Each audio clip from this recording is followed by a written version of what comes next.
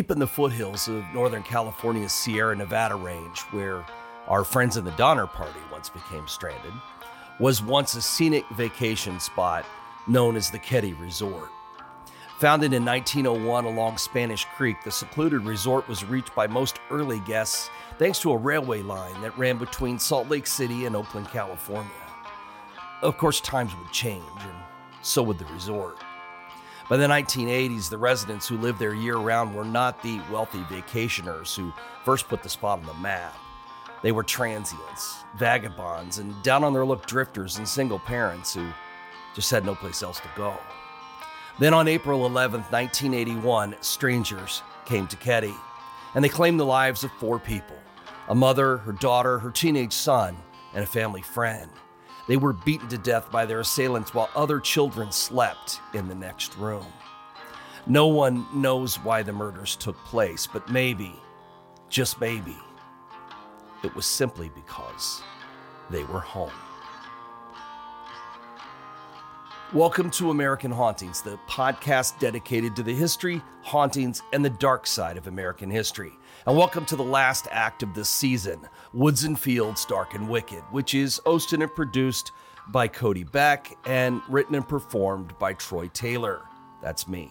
This has been a strange and twisted season so far, filled with witchcraft, hexes, curses, mysterious disappearances, and the many spirits and sins of America's past. But this last act has definitely become the bloodiest and most curious as we delve into some of the murders that have occurred in our country's forests, farms, and fields.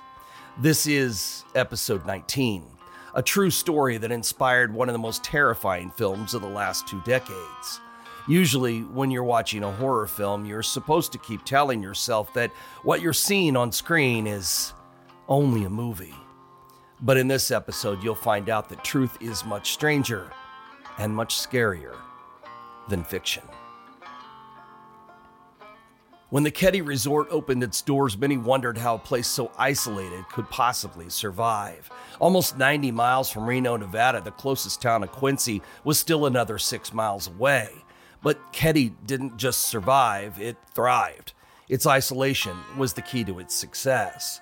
The vacationers, hikers, and fishermen who came to the place had 33 log cabins to choose from, or the rustic 2-story lodge if a small cabin wasn't your thing. There was a general store and a fashionable restaurant in which people drove hundreds of miles just to dine on local elk and trout. Those who wanted to escape the city for a getaway weekend could eat, sleep, and relax without the distractions of the outside world to bother them. It was an idyllic place, and it prospered for decades. But over time, the resort lost its shine, and people stopped being willing to make the drive to the middle of nowhere to spend the weekend or eat at a restaurant that had become old and outdated. The demand for the cabins declined, and as they did, they started to become shabby and run down. By the 1970s, longtime owner Gary Molath started offering the cabins as long-term rentals for low-income families and those who didn't like staying in one place for too long. He also rented to struggling students who were attending Feather River College in Quincy. This little band of permanent and not-so-permanent residents formed a community of their own. They had a lot in common. All of them struggled to pay rent, usually waiting for monthly stipends or a kindness mailed by a distant parent. Some of them worked in the Keddie restaurant that still managed to draw some diners from out of town, or in the attached bar, which mostly drew a local-only crowd. Keddie became more than just a former resort. It was a little town of its own, hidden away in the backwoods, shaded by the towering pines. There was only one road to enter or leave Keddie, and for 4 of its residents in 1981, they simply never left. Glenna Sharp, who went by the name Sue, moved into cabin 28 in Keddie in November 1980. She'd escaped from a volatile and abusive marriage by literally disappearing into the night with her 5 kids.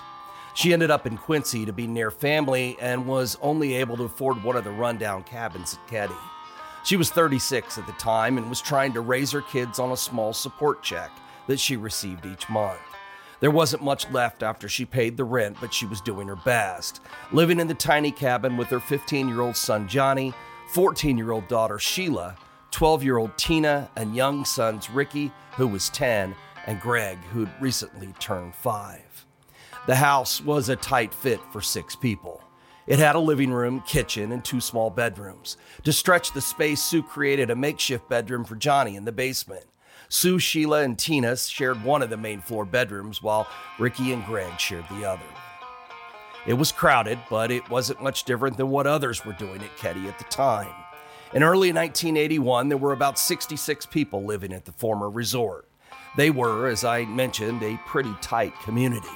They watched out for each other, cared for each other's kids, and rarely locked their doors. There was almost no crime aside from smoking some weed and a little underage drinking, or so everyone thought.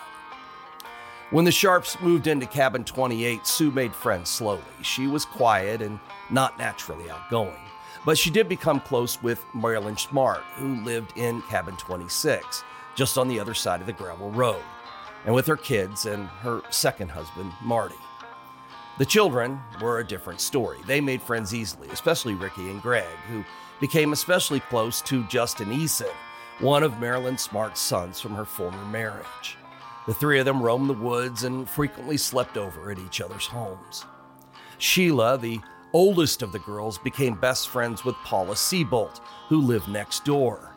Unfortunately, Paula's mother, Zanita, was not a fan of Sue Sharp.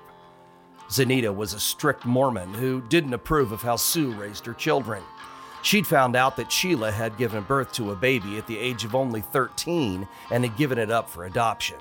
It was obvious to her that Sue was not keeping an eye on her kids, and as a result, Paula was never allowed to stay at the Sharp cabin.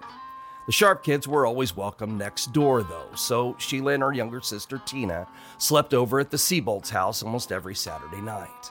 Tina was a sweet, shy girl who'd been placed in special education at school because she was performing well below her age range. She blossomed after getting more one-on-one time attention, but the teachers complained because they knew she was getting almost no support at home. Sue was simply too busy trying to keep food on the table. Tina was quiet, small for her age, and while she spent most of her time following around her older sister, she seemed like an ordinary kid. But it would later be discovered that Tina's life was much more troubled than any 12-year-old's life should be. Sue's oldest, Johnny, spent most of his spare time in Quincy, where they were bused to school. His best friend was 17-year-old Dana Wingate. Dana was a decent kid, but had his own issues. After getting into trouble at an early age, he began living in a group home in town, where he finally started getting his act together. He had a good friend in Johnny, and while there was gossip about a little drinking and some weed, they stayed away from any serious problems. Life wasn't wonderful at Keddie, but it wasn't terrible either. It was simply life. The kind of life that many of us who've lived paycheck to paycheck or without luxuries have all experienced at one time or another. And then came April 11th, 1981. It should have been an ordinary day. No better, no worse, no different than any other in the isolated little community. It started out as just another Saturday for Sue and the kids. Johnny went into Quincy to meet up with Dana. Sheila made plans to spend the night with Paula. Tina wanted to come too, but Paula's mom thought the older girls needed time together, so Tina stayed home. Ricky and Greg invited their friend Justin from just down the road to spend the night at cabin 28. He showed up with pajamas and a pillow just as Sheila was leaving. Sue was staying home that night to watch the kids. In town, Johnny got permission from the family that ran the group home to allow Dana to come back to Keddie with them for the night. They promised not to hitchhike to the old resort, but of course did it anyway.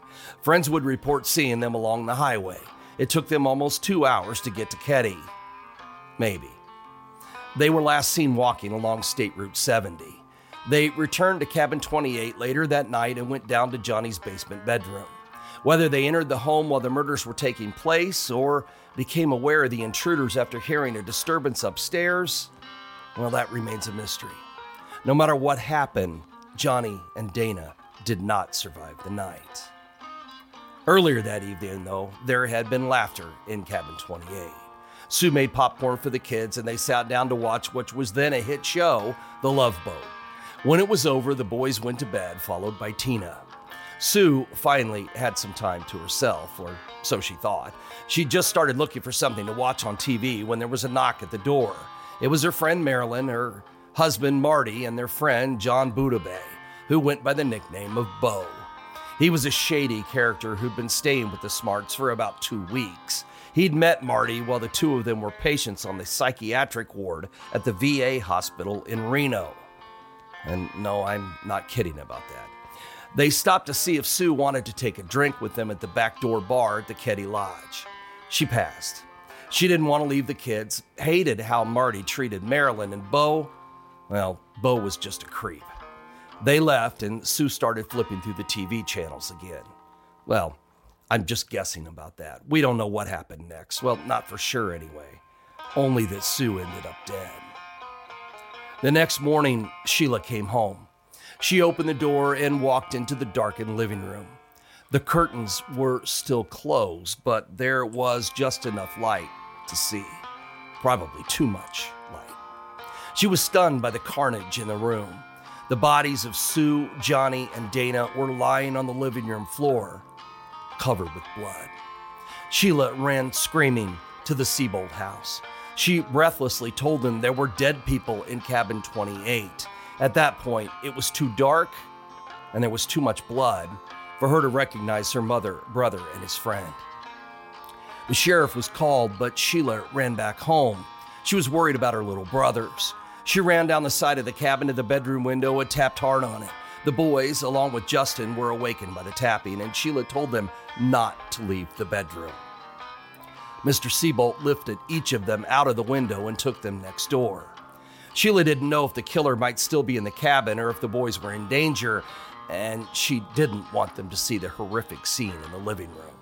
When the police finally arrived, the true depth of the horror inside cabin 28 was finally revealed. When they entered the cramped living room, they found the lifeless bodies had been bludgeoned and slashed so badly they were almost unrecognizable. They had been tortured for hours. Sue was found lying face down next to the sofa, naked below the waist. She'd been covered with a yellow blanket taken from her bed. Her hands were tightly bound with adhesive tape, and her ankles were tied with electrical cord. Her torso and head had been slashed and sliced repeatedly. An old blue bandana had been used as a gag, and several of her teeth were broken. She'd been stabbed deeply in the chest multiple times, but her most devastating injuries were inflicted with a claw hammer, which had crushed her skull. Johnny, fully clothed, was left lying on the floor face up. He had been bound and assaulted in the same way that Sue had been, but his throat was also cut. Dana had also been beaten to death with a hammer, but had been strangled and oddly tied.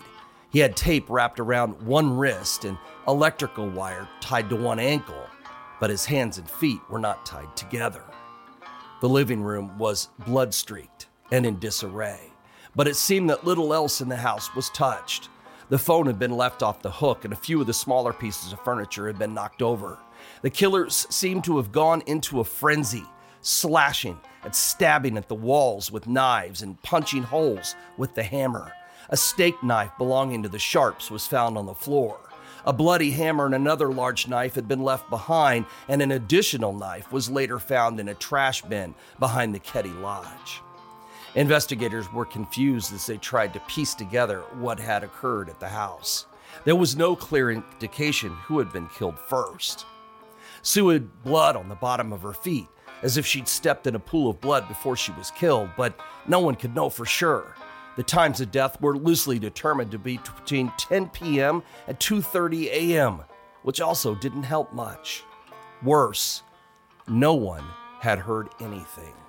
Cabin 28 was almost in the center of the resort. It was surrounded by dozens of people who were sleeping, but not a one had been awakened by any kind of disturbance. Even the other boys in the house had slept through the carnage. Well, except for maybe one.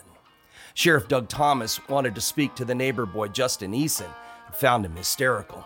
He tried repeatedly to tell the sheriff that Tina was gone, but Thomas had no idea what he was talking about.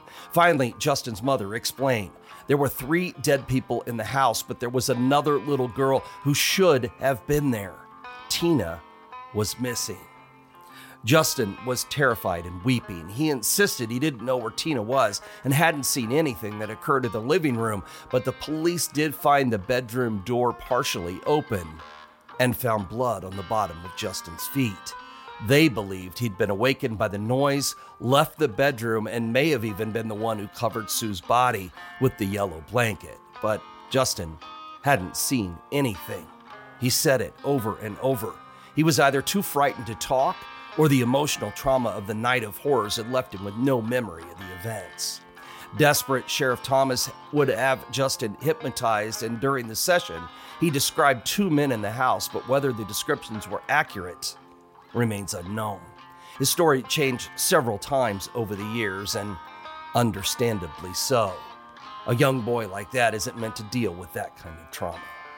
Meanwhile, though, a search was started for Tina. The only evidence left behind was a small amount of blood in her bed, not nearly enough to indicate she'd been killed in the cabin. The dogs were brought in to try to track her, but it was no use.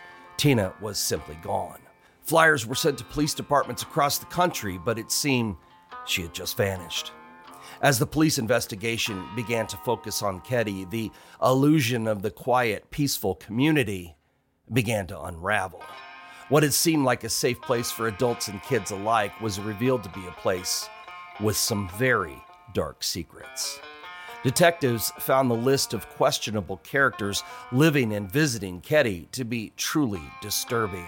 Sue thought she'd moved her family into a secluded corner of paradise, but in reality, they were surrounded by convicted child molesters, professional criminals, corrupt businessmen, and transient thieves. The resort's owner had even been linked to a murder, though he was never arrested.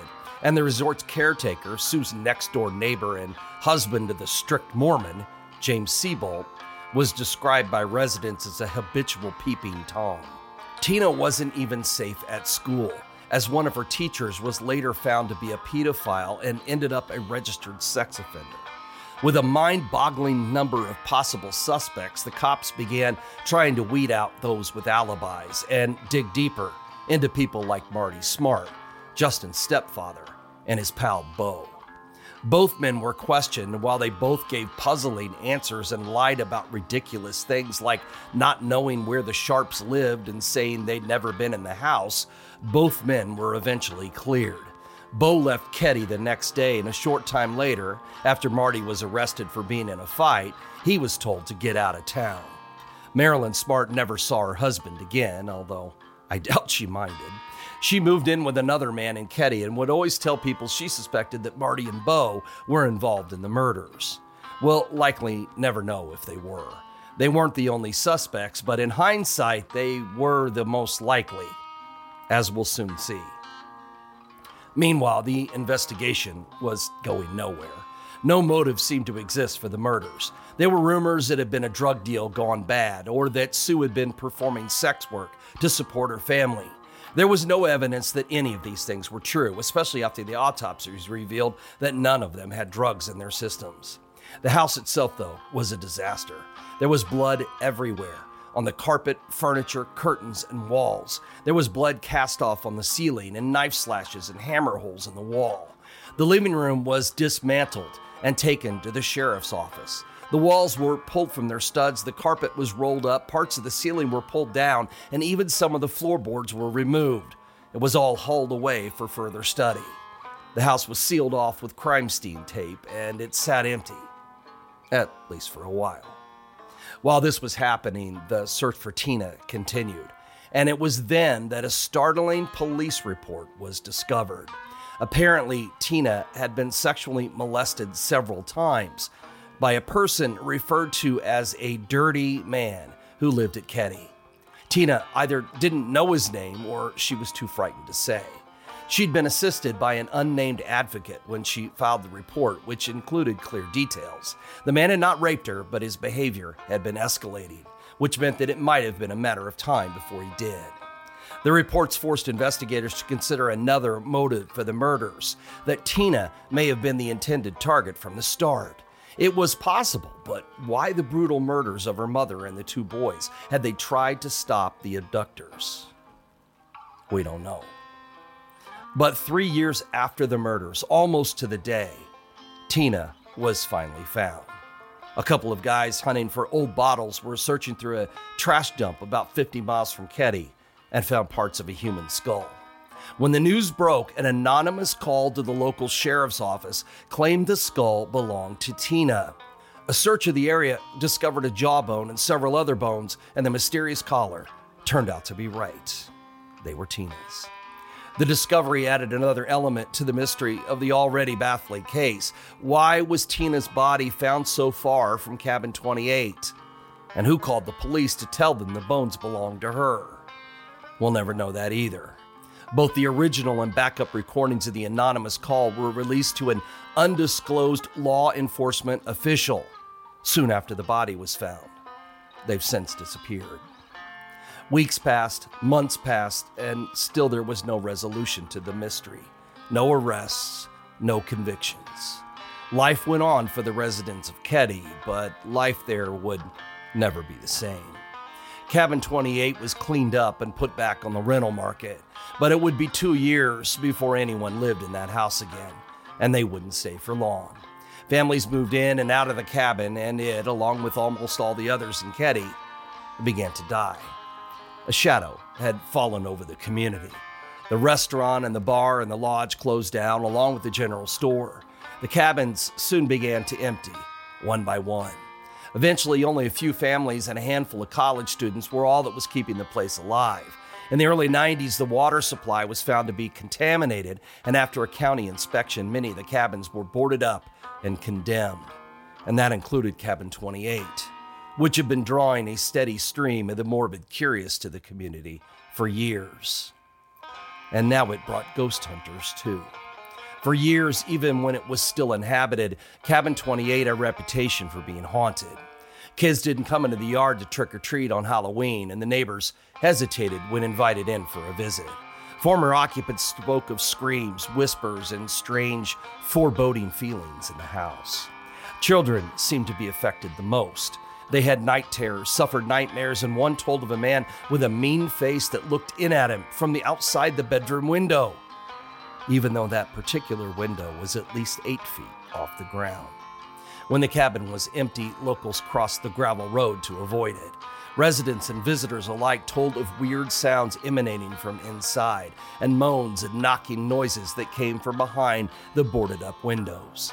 Occasionally, the boards were ripped from the door, and curious people would spend the night inside, waiting for a ghost to appear. Late one night in 1991, 3 teenagers were seen running from the cabin, screaming as they raced to their car. They jumped in and sped off. No one ever learned who they were or what happened to them in that house in the dark. The caretaker did his best to keep the curiosity seekers, thrill seekers, and ghost hunters away, but didn't have much luck. Tired of the attention and fearing a lawsuit if someone got hurt breaking into it, the owner had Cabin 28 torn down in 2004.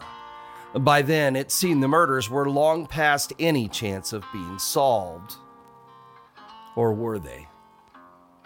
The same year the cabin was torn down, a documentary film about the murders was released, hoping to draw attention to the unsolved mystery. There was one startling bit of news that it contained that might have revealed the identity of the killers.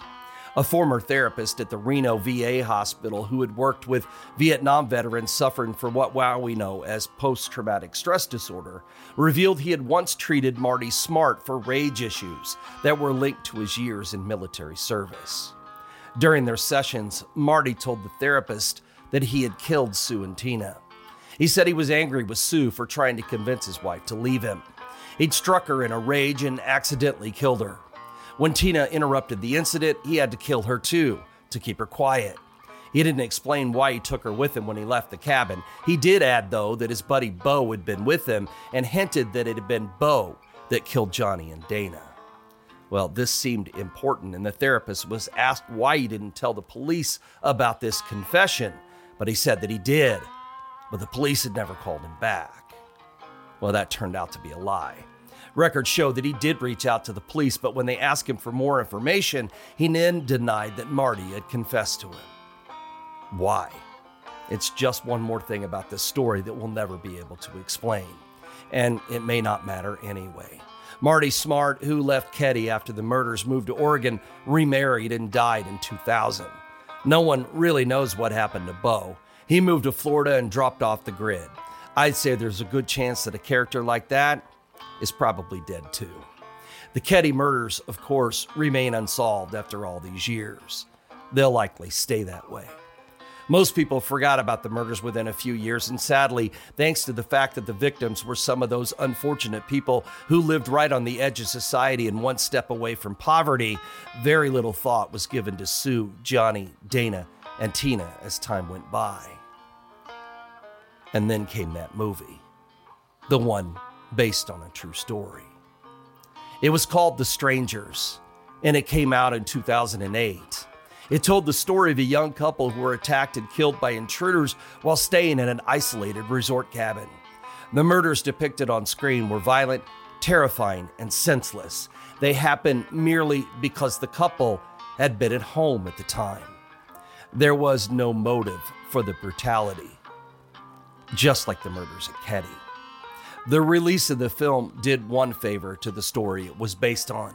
It brought the murders of those 4 people back into the spotlight again. Unfortunately, though, the fresh attention led nowhere, and soon the Keddie murders faded into the shadows once more. Is that the end of our story? Well, it is for now.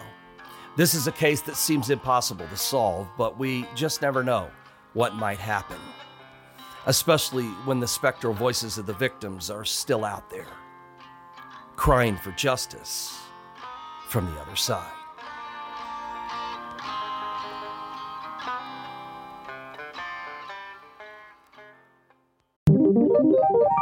Have you ever wanted to learn a new language? And I don't mean like spells or incantations to trap spirits, you weirdos. I mean like a new language that could help you start communicating with more people on this plane today. Then I need to tell you about Rosetta Stone. Look, you know the brand, you know the name. They have the expertise and a 30-year legacy, which makes them more qualified than ever to help you learn a new language today. They've helped millions of people build the fluency and confidence to speak new languages. Now, this is the part where Troy would tell me that I made some kind of grammatical error, but he's not here right now, so I don't know, it's like speaking tongues. Rosetta Stone focuses on speaking practice for real-life scenarios to get you ready for real conversations with real people. Or maybe you can even learn how to use some different types of Ouija boards. I don't know. Either way, Rosetta Stone can help you learn faster and retain your new language better. Honestly, Rosetta Stone really would have come in handy for season 4 of New Orleans because I know we butchered some of those French names, and I apologize once again. Now, you all know I have a 9-to-5 job when I'm not at the podcast factory, and Rosetta Stone actually helped me not make a total fool out of myself while I was in Brazil interviewing celebrities. Obrigado. And now I want to help you. So don't put off learning that new language. There's no better time than right now to get started. For a very limited time, American Hauntings podcast listeners can get Rosetta Stone's lifetime membership for 50% off. Visit rosettastone.com/today. That's 50% off unlimited access to 25 language courses for the rest of your life. Redeem your 50% off at rosettastone.com/today today. Rosetta Stone, how language is learned. Wait, by the way, Troy, where do words come from? Hey, no, don't walk away. Oh, Troy, where do words...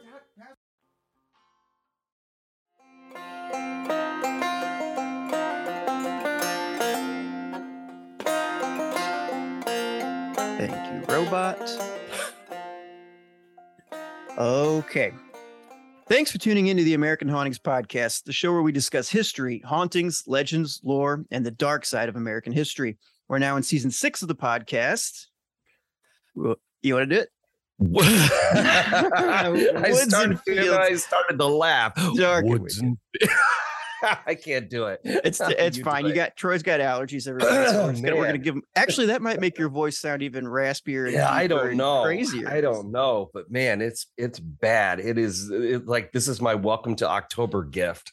Yes. Have an allergy attack. So when you have to speak the most, yeah, I'm sure. Yeah, it's great. But yeah, I'm your co-host Cody Beck. With me is my co-host, author, historian, crime buff, founder of American Hauntings, Troy Taylor. Allergy-ridden Troy Taylor. Woods and fields, dark and wicked. I love There we it. go. That's as I good as it's love it. gonna get. So, I want to get yeah. like a metal So, band just to come in and just record just that part. well, yeah, well, we're almost done now. That's true. We're Yeah, gonna wait in the season for I usually get my best things. ideas when it's too late, you know?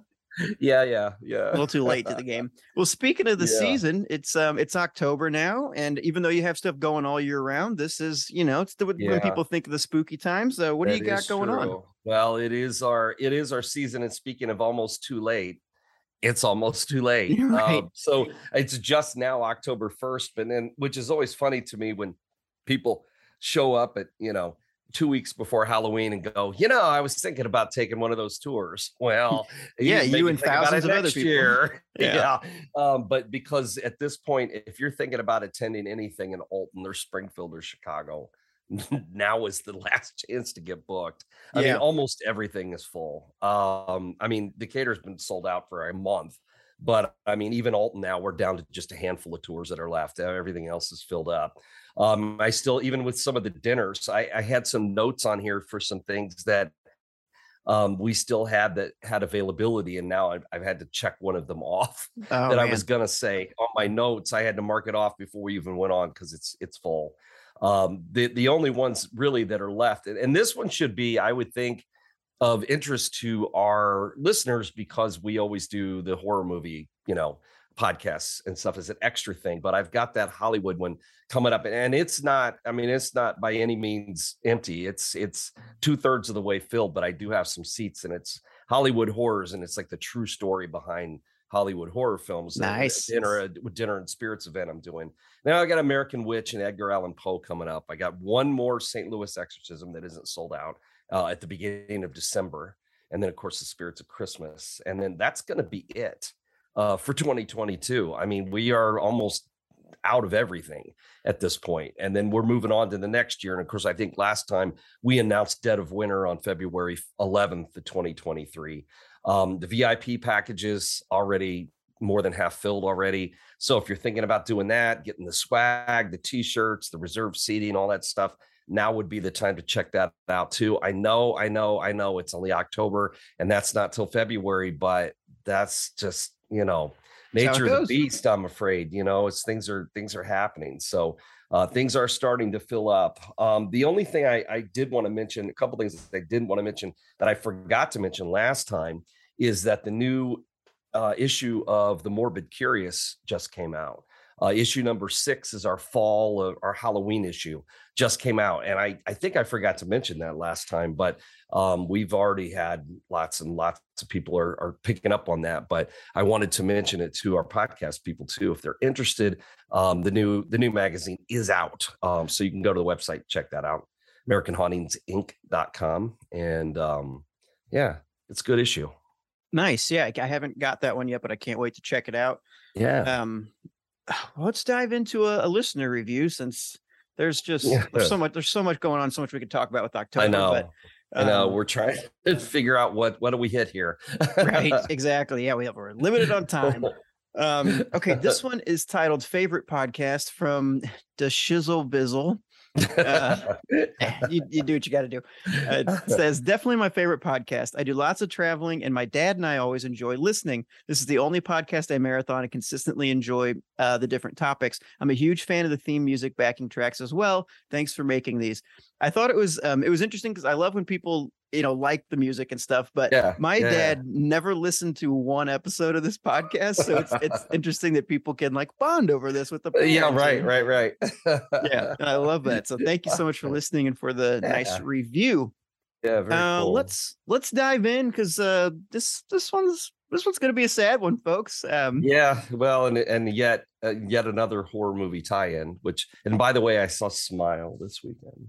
Yes. Oh, I was gonna say there's Smile, and then it's No Barbarian, but it's No Barbarian. It was okay. It was just okay. I wanted to love it. The reviews are great. It's still worth seeing. Yeah, and I did like it, but I wanted to love it, but I didn't. But I liked it. Well, damn. Well, I'm still excited to see it. It's still worth seeing. It's still worth seeing. I'm hearing really good things about Hellraiser, surprisingly. Yeah, when's that come out? Is it it's not out Friday yet, is it? this week, I Next think this it's coming week? yeah, Yeah, on I knew it was Hulu. sometime soon. Yeah, I'm interested in checking that out too. So Yeah, so we'll anyway, see. I'm sorry I took you off the rails there. Nope, So all okay. good. All right, We're sorry. All right, let's go. I'm sorry. all cool. So I Sierra will Nevada, not Wayne. interrupt you again. Oh Oh, god damn sorry. it. I see what he's doing. I see your machinations. Okay. Um, April 11th, 1981, some strangers come into Ketty Resort and kill four people, mother, daughter, son, and friend. They're beaten to death while their other children sleep in the next room. So this place, Ketty Resort, you say it thrived in isolation for a while, log cabins, restaurant, general store. For those who wanted to escape the city, is this like Yeah, a it's one thing? of those Northern California kind of resorts. I mean, there was a lot Okay. of that kind of stuff in the early 1900s and even into the 50s. It was kind of like you may be familiar with like the Wisconsin Supper Club phenomenon with these restaurants on lakes and things where people could Okay. come and you could take boats out, and then it's a supper club. And this was kind of the same kind of thing, except in Northern California. And it started a little earlier because when people wanted to get away from the city, having an isolated place like this was ideal because Mhm. they wouldn't be bothered by the highway, and because it was impossible to get to. I mean, early on you used to have to take the train. It would drop you off by there because there really weren't any connecting roads. But as time went on, of course, then highways and things started to come in. But even then it was still so isolated that people could use it as a getaway, and that's how it became popular in the first place. But you know how that goes over Yeah. time, with so many things we've talked about over the years. I Is mean, it including is it like like the Mineral Springs Hotel, is it like things it's like like that. Jackson Hole, how all the tech bros like went there and kind of just like ruined that place, or Yeah, is it different? yeah, except that this place never got ruined as far as nobody cool. Well, I wouldn't say cool. Let me rephrase. Nobody overbearing and obnoxious came there and just like, read it to death and then left it to Jackson Hole was cool before the tech bros. It Uh-huh. really was as a this kind of place. Cause I mean, when I was a kid, we used to go there a lot. It was a great town. I first time I threw up. I got a hot dog at a rodeo in Jackson Hole, and I threw up, and for years couldn't eat hot dogs after that. No shit. Yeah, I still remember that. So Was it because you it's were a riding one of the trauma. bulls? No, I was not. I was like, I don't know, 12. So Oh, no, okay. no. It was just a bad experience. That's what I remember about Jackson Hole. Anyway, Nice. sorry, I'm you're happy. sorry you brought it up, aren't you? I'm So happy to anyway, no, I'm happy to all right, bring go up those ahead. memories for you. Yeah. So a tight-knit community who looked out for each other. People help raise each other's children, but they rarely lock their doors. And I guess at one point did nobody ever look around and be like, wait a minute, I know we're all kind of cool, but aren't we cool Yeah. because we're Well, I think misfits? it was. I mean, it was the 70s. I mean, it was the 70s, so everybody was still riding in the end of that peace love crap. Uh-huh. Not realizing that the 60s were over after Manson and Altamont, and the 70s were an ugly decade in American history. But nobody was remembering that yet. Not in the dope smoking woods of Northern California where things were still cool. Right. And so, yeah, nobody was looking around and really seeing what kind of scumbags were living all around them. Shiftless transients, and nobody was thinking too hard about it at the time. Now, obviously, that's all going to come out because that's what happened when they started the investigation into the murder. So, like, wait a minute, we got like thieves and outlaws and dope dealers and child molesters and everything living in this town, but nobody thought about it at the time. It seemed like a cool place to be. Yeah. It kind of reminds me of that place like in Southern California with all Sargasso Sea area where all the concrete plaque things are and people just live out there in trailers. You know what I'm talking about? I don't Into the know. Wild. Have you seen Into the Wild? Oh, yeah. Yeah, remember where the people are living with the trailers and they're all out there smoking dope and selling books and stuff? Yeah, it reminds me of that, except cabins Okay. at that time. But then, of course, this happened. This happens. Yes. So this that we're talking about, like we said, 4 people were killed, and the Sharps were among the most of them. So Glenna Sharp, named Sue, moves into cabin 28 in 1980, escaping an abusive relationship with their 5 kids. She makes friends with Marilyn Smart and her family. the kids get along with some of the other families around, but there's one woman in particular, Zanita Seabolt, who did not approve of how Sue was raising her children. But it seemed her like husband, the strict Mormon woman with the husband who was a weenie wagger, Yes. So yes. Yeah, nice. Nobody knew that at the time either. Anyway, sorry, I didn't mean to throw that on you either. That stuff didn't exist back then. I wish everybody could see the looks on Cody's face when I say things and throw him off his game. But anyway, I love it. I have I don't mean to interrupt your synopsis. Strict outline here, and he just throws these weenie wagon curveballs at me all the time. So Saturday, April 11th, 1981, in the house are Sue, Tina, Ricky, and Greg, and their friend Justin, Johnny, his friend Dana, and that's it.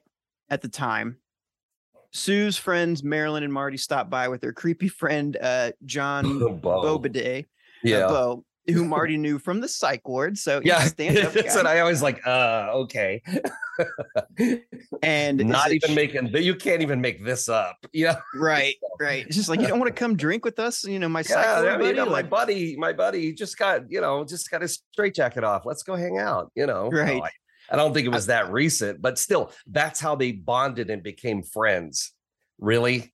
And this is the guy you've got hanging out at your house? I'm thinking, seems bad to me, but whatever. I wonder was there a bar in the town or like? Yeah. At the lodge, the bar was still open, but it was mostly just for locals. I mean, the restaurant was still open at that point, but it didn't get it wasn't seeing a lot of business.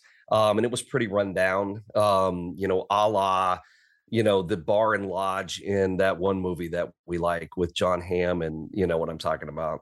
The Hotel Royale, is that what it's called? Bad Times at the El Royale. Yeah, so it was a seedy kind of, but yeah, the bar was still open, but it was mostly for like just the locals, so they'd have a place to go get beer, like one of the bars from like Twin Peaks or something, Northwood. That's what I'm picturing. Actually, This is a lot like Twin Peaks. That just dawned on me. But anyway, go ahead. Oh, good. So imagine a lot of Twin Peaks vibes here. You're 12 years old and you come home and you find 3 bodies covered in blood just in your living room. Yeah. Obviously, you freak out. And Sheila runs out and doesn't even, I guess, comprehend who's there at the time. Yeah, doesn't realize that it's her, that it's her mom, and she didn't realize. All she saw were the bodies. And her brother and Dana, she didn't realize. So and the police determined they've been bludgeoned, slashed badly, tortured for hours. Sue's naked below the waist, bound, gagged, teeth broken, chest stabbed, skull crushed with a claw hammer. They're all tied up, fucked up, killed, and obviously kind of tortured in different ways, I guess, but just it seems like the way that they were killed and the things that happened, it seems like people just playing around, not really having no plan or anything.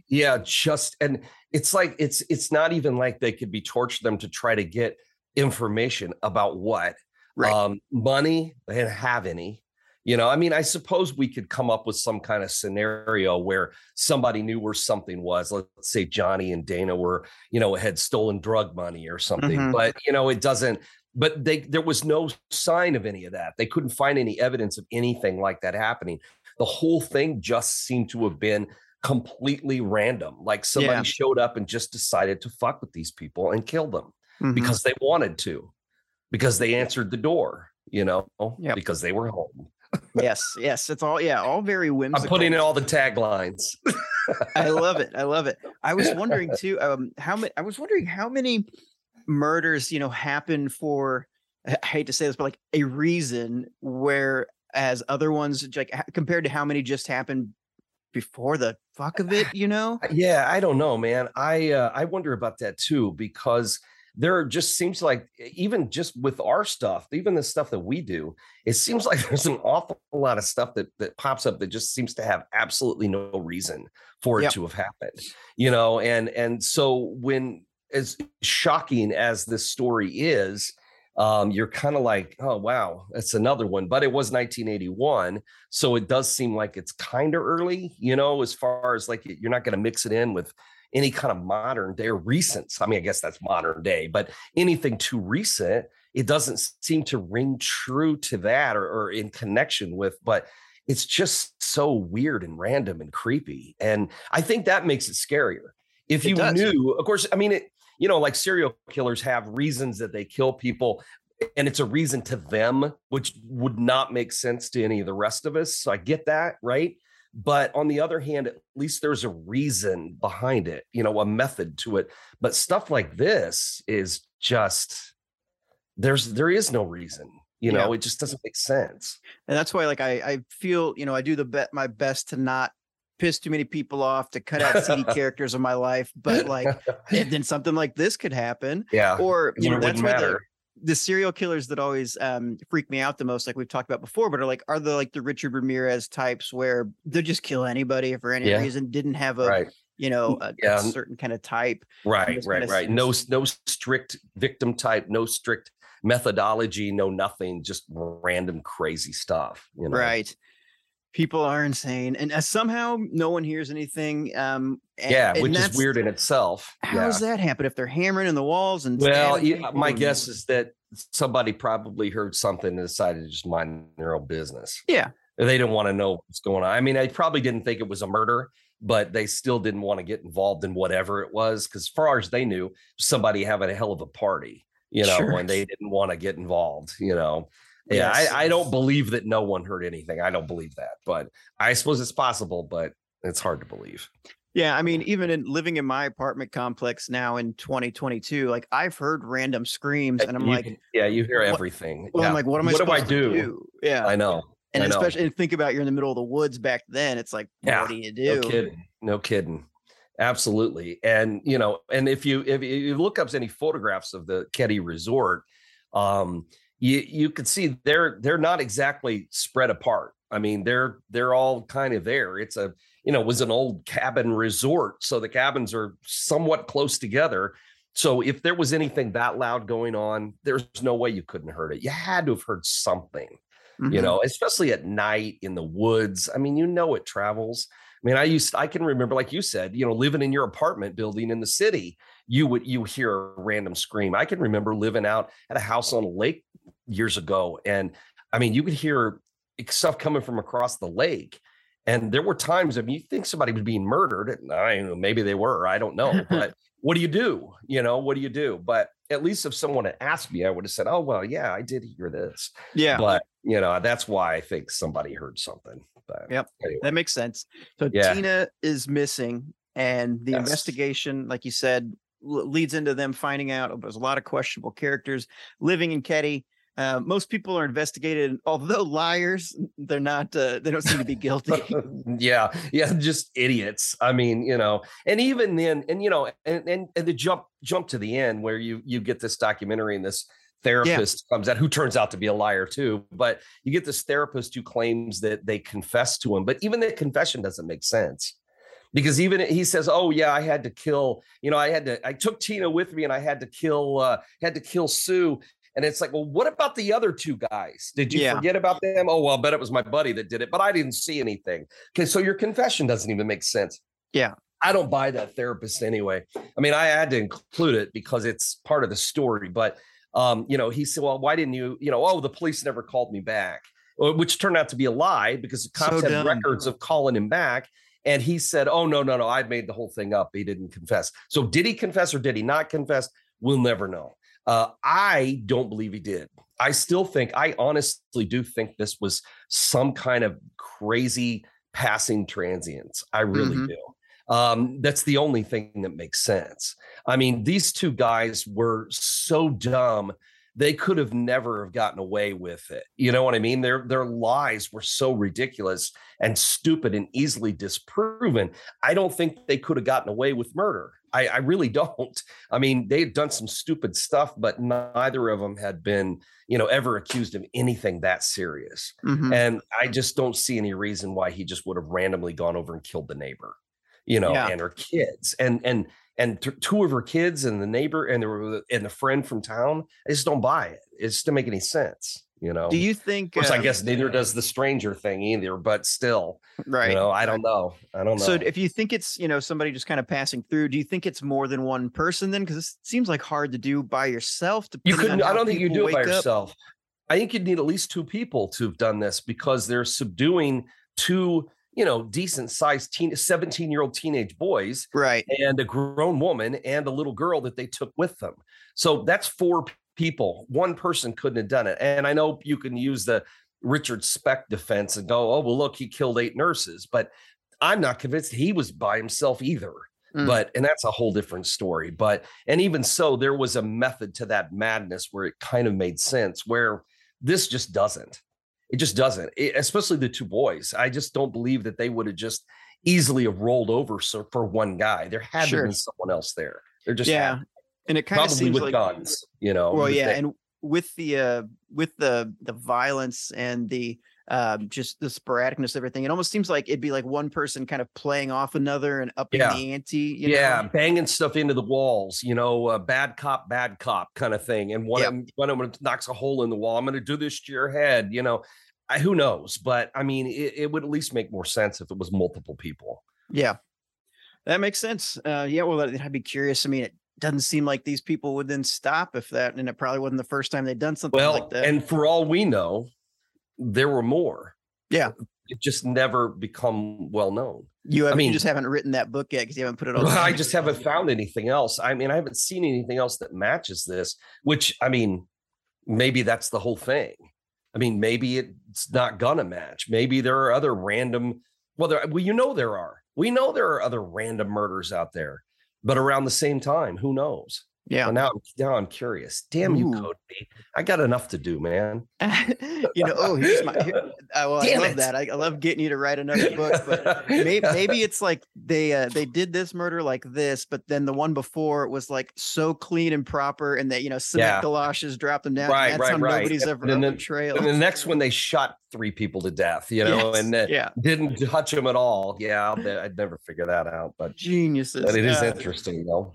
But they unfortunately they do find Tina 3 years later, her skull and other bones found to dump 50 miles away. An anonymous call claimed it Tina's. Turns out to be. What do you make of that? Oh no. Yeah, that's a good question. And there has been, and since that call has disappeared, they've never found, I mean, the tape, they had a recording of the call and now it's vanished.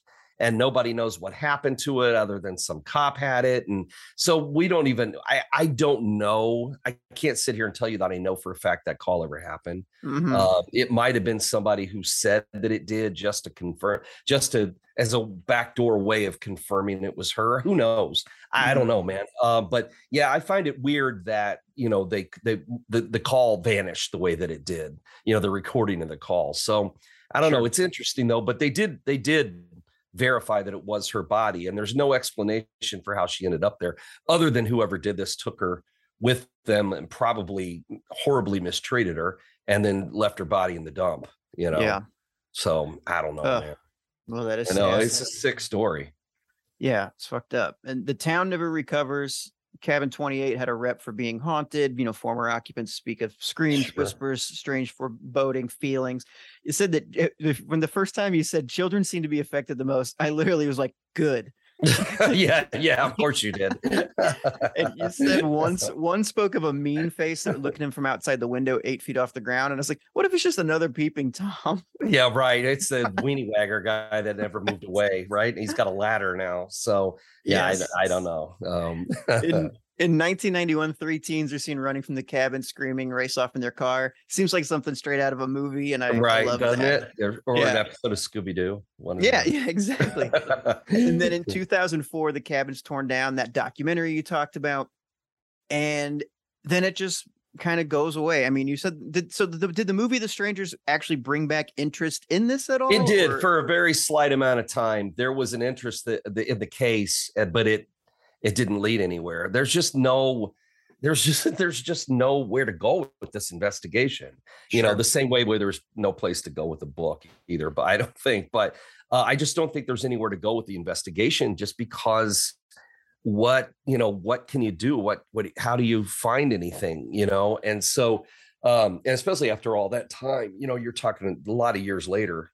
by the time that movie came out. But it did get people interested, but it didn't matter because it's still unsolved. And I can't imagine how they would ever solve this crime. I really don't. You know, even if they could get a hold of everything that was in that house and run all new DNA on it, you know, maybe the guy scratched him. Maybe a guy got scratched or spit or who knows. But I don't even see how they do that at this point, because I don't think any of that stuff was saved. I could be wrong, though. I could be wrong. But I've never heard of anybody trying to reopen it, running tests on anything that was left. So got it. Well, I did a video for Cinema Blend on YouTube, and it was the scariest horror movies, like my 10 scariest horror movies. And I put The Strangers as number 6. And I had to do, it's great, but I had to do a little research for that. And I realized, I found out that home invasions where victims become victims of violent crime by strangers happen basically 204 times a day in the US. My God. Now this was, I'm not sure I needed to know that. Yeah, well, these stats were pulled, from like probably 2015 or something, but still, that's terrifying. That is terrifying. And, because I mean, it's always going to be that, why are you doing this to us? Because you were home. I know. I mean, oh God, that's what clinched that movie. Well, something clinched when I was watching that movie. I'll tell you that, because that is scary. I mean, and as crazy as people are, I'm not even surprised. Yes. It's like, it reminds me of, I hate to like equate this to little kids, but there's a meme where it's like we went out to some Italian restaurant and the waiter said, hey, like, how are you doing? What's your name? And he said, you can call me Captain Ravioli. And he said the dad looks at the kid and goes, what the fuck is your problem? Why would you say that? And it's like asking a little kid, like, why did you just do that? And the kid's like, honestly, I can't tell you. No good answer. Like, I have no good answer. Yeah. Did you see they're doing a Strangers reboot, but they're going to do a trilogy of things? Oh, really? Cool. Yeah. Well, I like the second one too. It's just a different movie, which kind of goes with our thought process here, that they're committing completely different murders the next time around. It's entertaining, but I don't know how the guy with the mask became like Michael Myers, somehow unstoppable, But the scene with the scene in the whole pool scene, though, that murder scene, that's some good stuff there. That was that's a cool piece of work. I vaguely remember it. I remember like being in trailers and stuff, but I'll have to revisit it. It's been a while. Yeah, you have to watch it again, because the first time I was kind of disappointed when I first watched it, because I was like, oh man, this isn't like the first one. And so, how I always do that. It's like when I watch Midsommar and you're like, okay, dude, watch it again. It's not supposed to be just like Hereditary. I'm like, okay, I watch it again. And then now I love it. And I had to do the same thing with that. I had to go back and rewatch it. And then when I rewatched it, I'm like, oh shit, this is good. This is a good movie. Well, I'll have to check it out again. Yeah. I want to give a quick shout out to our latest supporters on Patreon. So thank you very much to Emily and Christy for supporting the show. We couldn't do it without you. Well, I also want to give a shout out to Sue. She sent a package to us here, and she had she said she thought of us in the podcast and she had to get it and couldn't resist. And it was a package that contained a haunted tours, like a decorative Halloween pillow that had haunted tours. Oh, nice. It was kind of fun. But more importantly, was the bag of Halloween Oreos that she sent. So, with the orange filling and the different designs on the outside. But anyway, she said, I hope to one day, or rather night, get to Alton for a haunted tour. I wish I had known about Alton goings on when I was dating someone from near there. Anyway, enjoy. So I wanted to thank her for sending it. It was kind of fun. And my diet is not thanking you for the cookies, but I'm sorry, you saved me 2 of those sleeves, right? Is that how this works? Well, I was just afraid I wouldn't see in time and they might get stale. We couldn't do that to Sue. Okay. I didn't want that to happen. So didn't want to go to waste. No, exactly. And so I thought maybe you'd prefer if I just went ahead and ate them. So okay, we'll talk about this off air. It is now time for our Ghostwriter segment. If you have a question or comment about the world of the macabre, you can email us at AmericanHauntingsPodcast@gmail.com. I wanted to give a quick shout out to Helen, who wrote in and talked about where I could find muffalettas and olives in STL from our previous Ghostwriter thing. But this week's email comes to us from Bree. Sorry, I have something in my notes here. The subject is a Linden murders question, and the message is, "Hello, I live near Linden and enjoy visiting graveyards. I was able to find where all the named victims were buried in West Middlebury Cemetery, Wyoming County. Said, do you know where the unidentified victim was buried, if she had a marked grave at all?" I do not, but I would doubt it. I doubt they had much of a budget for that at the time in that area. She was probably just buried in an unmarked, in a Potter's Field kind of grave. Would be my guess. I don't know that for a fact, but if she hunted through and found everybody else but couldn't find anything with an unknown mark, my guess is that it wasn't marked. So yeah, I don't know, but I'll bet anything it's the same cemetery where the other people were buried. Because how many? I suppose there could be a number of them, but it seems like anything that would be that close to Linden, I would think everybody would be buried there. Bree, just start digging. Just you get some dowsing rods and just start walking around looking for unmarked graves and keep digging. You'll find her eventually. So, but don't tell them we told you to do that. So I'll edit this out. For anybody who doesn't know what we're talking about, listen to our previous episode, Wedged into an Empty Apple Bin. Oh yes, Troy, that's all I got, man. All right. Well, sounds good. So this was one of those, anytime I can tie it into a horror movie, it's exciting for me. But actually, I was looking forward to including this episode. And the next one, our next episode that's coming out, is a bit of a controversial one, or has been for me, because I've taken a lot of heat for it over the years. So I'm more than happy to throw that out there into the podcast realm with my, personal opinions. Yes, perfect. I love it. But yeah, so that'll be coming up in our next episode. And then after that, we've only got 3 more regular episodes. So, we'll this season is coming to a close. Oh, and I forgot to mention, review us on iTunes, all that. Don't forget, if you're ordering anything from the website, use the podcast discount code. You just put in the word podcast at AmericanHauntings.net. And also Patreon, the new series. The new Patreon only series is going to be starting this month. So it will be premiering in October. So Get ready for that. If you're a Patreon subscriber, we'll get up a post about it before it comes out. And I'll probably put together a little trailer like we usually do. And then just keep an eye on that. But the new series is going to be starting. I met some people over the weekend who were telling me how much they had enjoyed the last one. So that's always nice to hear. Because we put a lot of work into it, but it is a lot of fun. Well, it's fun for me. I don't know about Cody, but I can't wait for all that extra editing. More sound effects. Woohoo! Awesome. Well, this episode of the American Hauntings Podcast was written by Troy Taylor and it was produced and edited by yours truly, Cody Beck. Music for this season is performed by Packy Lundholm, and you can find more about his music and upcoming shows on Twitter, Instagram, Bandcamp, SoundCloud, and Facebook. Actually, you got to check out his Facebook, because he's started this thing where he screenshots. I've seen it. Have you seen him? Yeah. If he gets like a spam text from, because we all get them. All he gets a spam text. He always replies to it about, check out Packy Lundholm and it puts links and stuff. And then they'll say, do you love pizza? That'll be the thing. It goes, no, but I love Packy Lundholm. And he answers all of the texts and then he screenshots them and posts them. They're hilarious. Why don't we really start funny, doing man. that? Because it is a great idea. I would really love funny. it. I'm sorry, go ahead. No, you're fine. Yeah, Packy, that's amazing. And keep doing what you're doing. You can find us on most of those places too. Plus, you can subscribe to the show on iTunes, Spotify, Stitcher, or anywhere you listen to your favorite podcast.